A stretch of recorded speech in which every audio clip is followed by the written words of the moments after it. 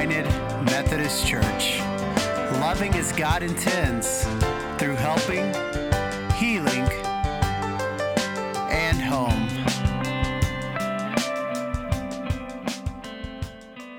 This morning we continue our sermon series based on 1 Corinthians chapter 13, which is the chapter about love. And we're going to be reading again. We're going to start in verse 1 like we did last week, but this time we're going to read through verse 7. If I could speak all the languages of earth and of angels, but didn't love others, I would only be a noisy gong or a clanging cymbal. If I had the gift of prophecy, and if I understood all of God's secret plans and possessed all knowledge, and if I had such faith that I could move mountains, but didn't love others, I would be nothing. If I gave everything I could to the poor, and even sacrificed my body, I could boast about it. But if I didn't love others, I would have gained nothing. Love is patient and kind. Love is not jealous or boastful or proud or rude. It does not demand its own way. It's not irritable, and it keeps no record of wrongs being done. It does not rejoice about injustice, but rejoices whenever the truth wins out. Love never gives up, never loses faith. It's always hopeful and endures through every circumstance.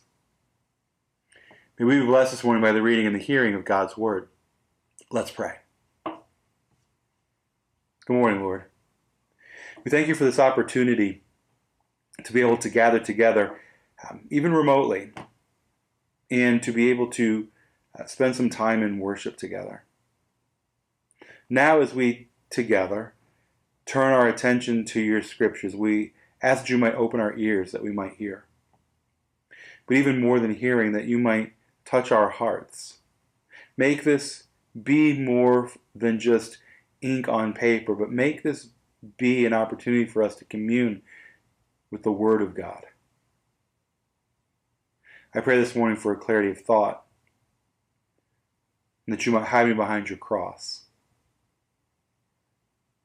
so that when I speak, it is the words that you have for us, and what we experience is your love and your grace, your mercy, your peace, your justice, and your righteousness. We pray all these things in your most holy and precious name. Amen. The verb relate. I want to take a moment and look at the definition. It's to make or show a connection between. For example, the study examines social change within the city and relates it to wider developments in the country as a whole. It can be causally connected. High unemployment is related to high crimes. Be connected by blood or marriage. He was related to my mother. People who are related. Relate to, have reference to, concern. The new legislation related to corporate activities. In another way that it relates to, feel sympathy with, identify with. Kids related to him because he was so anti-establishment. This passage of Scripture is about how things, people to people, people to things, how they relate to one another, or how we should relate with people and things in our lives. And so I sat down this week with a couple friends, and we discussed, like, what are things that we are related to, or things that we have a relationship with.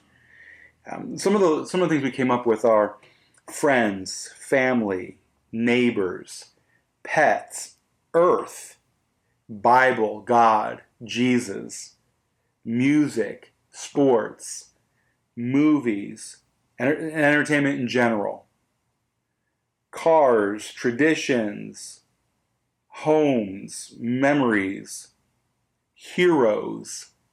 For example, one of my heroes might be Brennan Manning. Villains, and people groups. Now, granted, some of these relationships are closer and some of them are further, but the fact of the matter is that we relate to, or we have a relationship with, all sorts of different things in our lives. And this section of Scripture is filled with verbs. And what's being described here is how love ends up being these actions between people. And I think to an extent, things with which we have relationships. Love's credentials are laid out by Paul both positively and negatively in this section. Positively with regard for what love does and how it operates, and negatively with regard to what it avoids and what it doesn't do. So, for example, chapter 3, verse 4, which we just read a moment ago, it talks about this idea that love waits with patience. And while waiting, it's kind and merciful. And so you get this idea that it's about how love is expressed and experienced in the relationship through these different actions, or sometimes even inaction, but itself is still a verb. Verses 3, 4, or chapter 3, verses 4 through 6 offers a sequence of declarations of what love is not, in order to clarify what is characteristics of love. So it goes on and it says that love is not jealous. It's not boastful, not puffed up, doesn't behave disgracefully. And so you hear it again, right? This idea of an action. How are you behaving if you're exercising or living in love? Doesn't seek its own purposes. Doesn't become irritated. It's not keeping score of the wrongs that are done. And it doesn't take pleasure in unrighteousness. And again, I want to remind us that righteousness is a term about relationships. So having a proper relationship is considered righteous. And when things are out of whack, that's called living in unrighteousness. It's that the relationship, the way that it should be, that there's something wrong with it.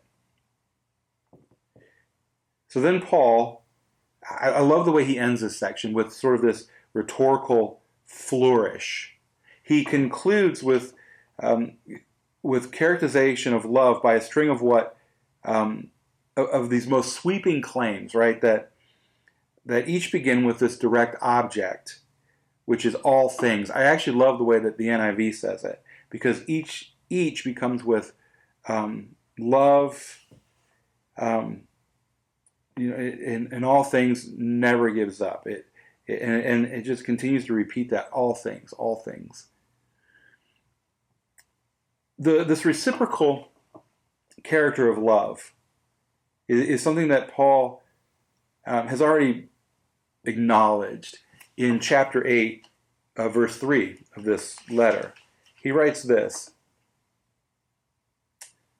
"But the person who loves God is the one whom God recognizes." And some manuscripts read, "The person who loves has full knowledge." Knowledge is, again, a relational term. So it's this full connection with God. So there's this reciprocal thing that happens. If someone loves God, that person is known by God. Love is a two-way street that provides a context of mutuality, understanding, and relatedness between each person and others. Between God and believers, and between believers and believers. It's this thing that happens in between relationships.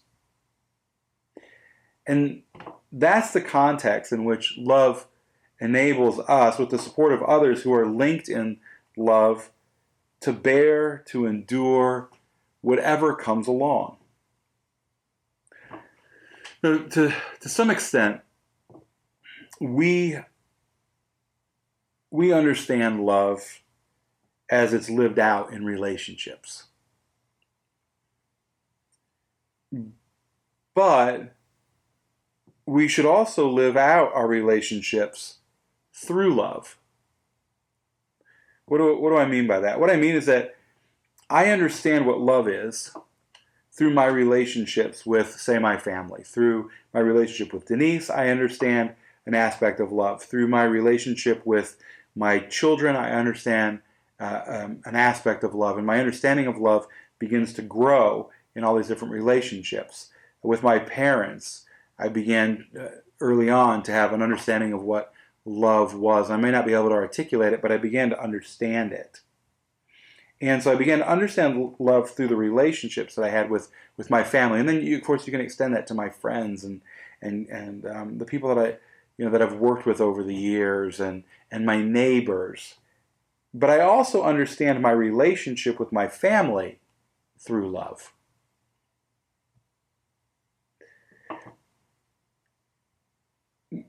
Let me give you an example.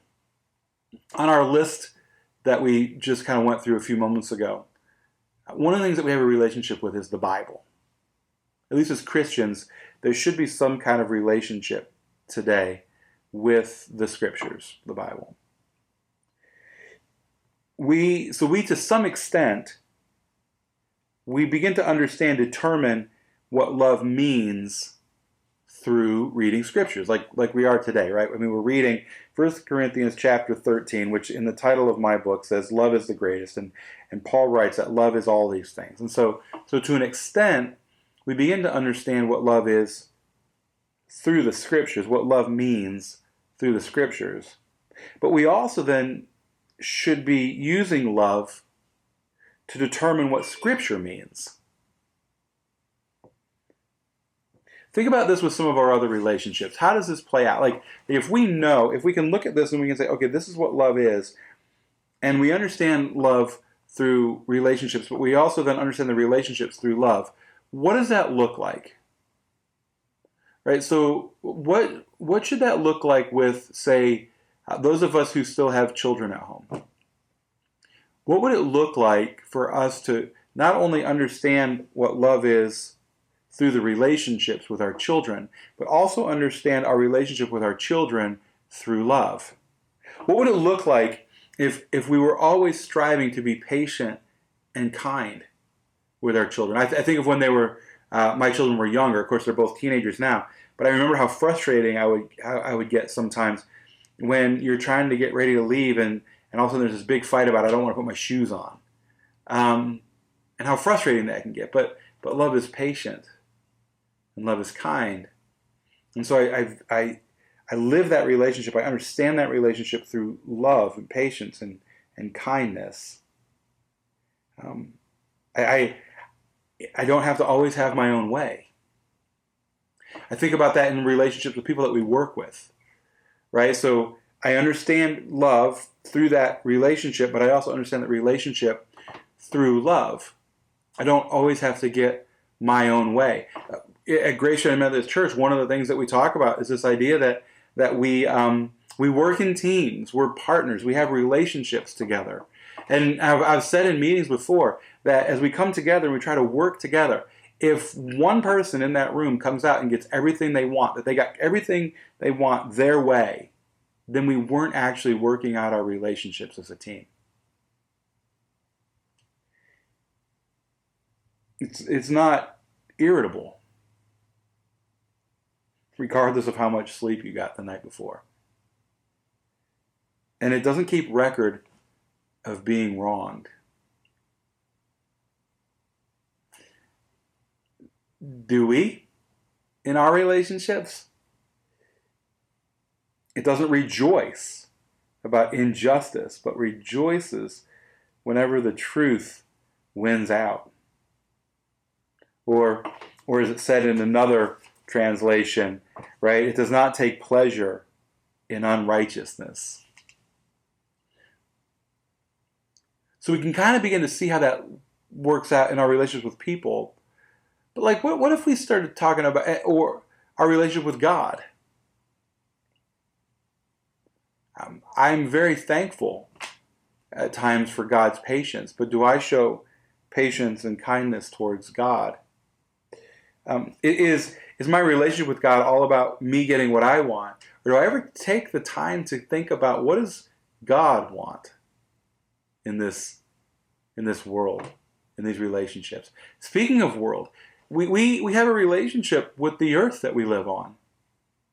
What would it look like to consider that relationship through love? how much different would I treat the planet? And I can't help but wonder, but like, if we had thought about this, if I had thought about this, how much different might the world be today? But here's the thing too, it never gives up. We don't give up trying to do better the next day. I listened to a podcast called Baseball Tonight. It's funny because it comes out in the morning, but that's beside the point. But at the beginning of each podcast, the guy who is like the main person on the podcast, his name's Buster Olney. And he always says, you know, hey, this is Baseball Tonight. Today's going to be better than yesterday. And I think that that's part of love. Like waking up every morning and saying, today is going to be better than it was yesterday. We don't give up. We never lose faith. We're always hopeful. And it can endure through every circumstance. And I know that in some of my relationships right now, I'm struggling with that. My relationships to institutions, for example. You know, do I continue to have hope in the face of what seems to be insurmountable odds at times? When we think about the decline of the church in North America, we as Christians, we have a relationship with the church. Are we hopeful about the relationship of the future of the church? And are we willing to together, as people who understand our relationships through love, are we willing to endure the hardships that face the church together? Or do we simply pack up and leave? When the going gets tough, the tough get going. I remember being taught that as a kid by my grandfather. And so I think, right, that we get it. But I want to share with you like the question that's been running through my head all week. It's this, and I've been asking myself this. I'm gonna share it with we language instead of just I, but it is a question that I've been asking myself, and so I just want to share it with you. I understand this, right? We understand this. We can read this and we can begin to think it. And maybe today for the first time we thought more in terms of just beyond person-to-person relationships, but how we relate to the Bible, how we relate to God, how do we relate to the earth, how do we relate to institutions. And maybe that was something we thought about for the first time. But we can begin to articulate it. We can begin to discuss it. We begin to understand it. We can even begin to describe it on how that should look. And so the question is this: if I can understand it and if I can describe it, what's keeping me from living it? And the only answer I've been able to come up with is maybe something Jesus said. A person can't serve two masters. Amen.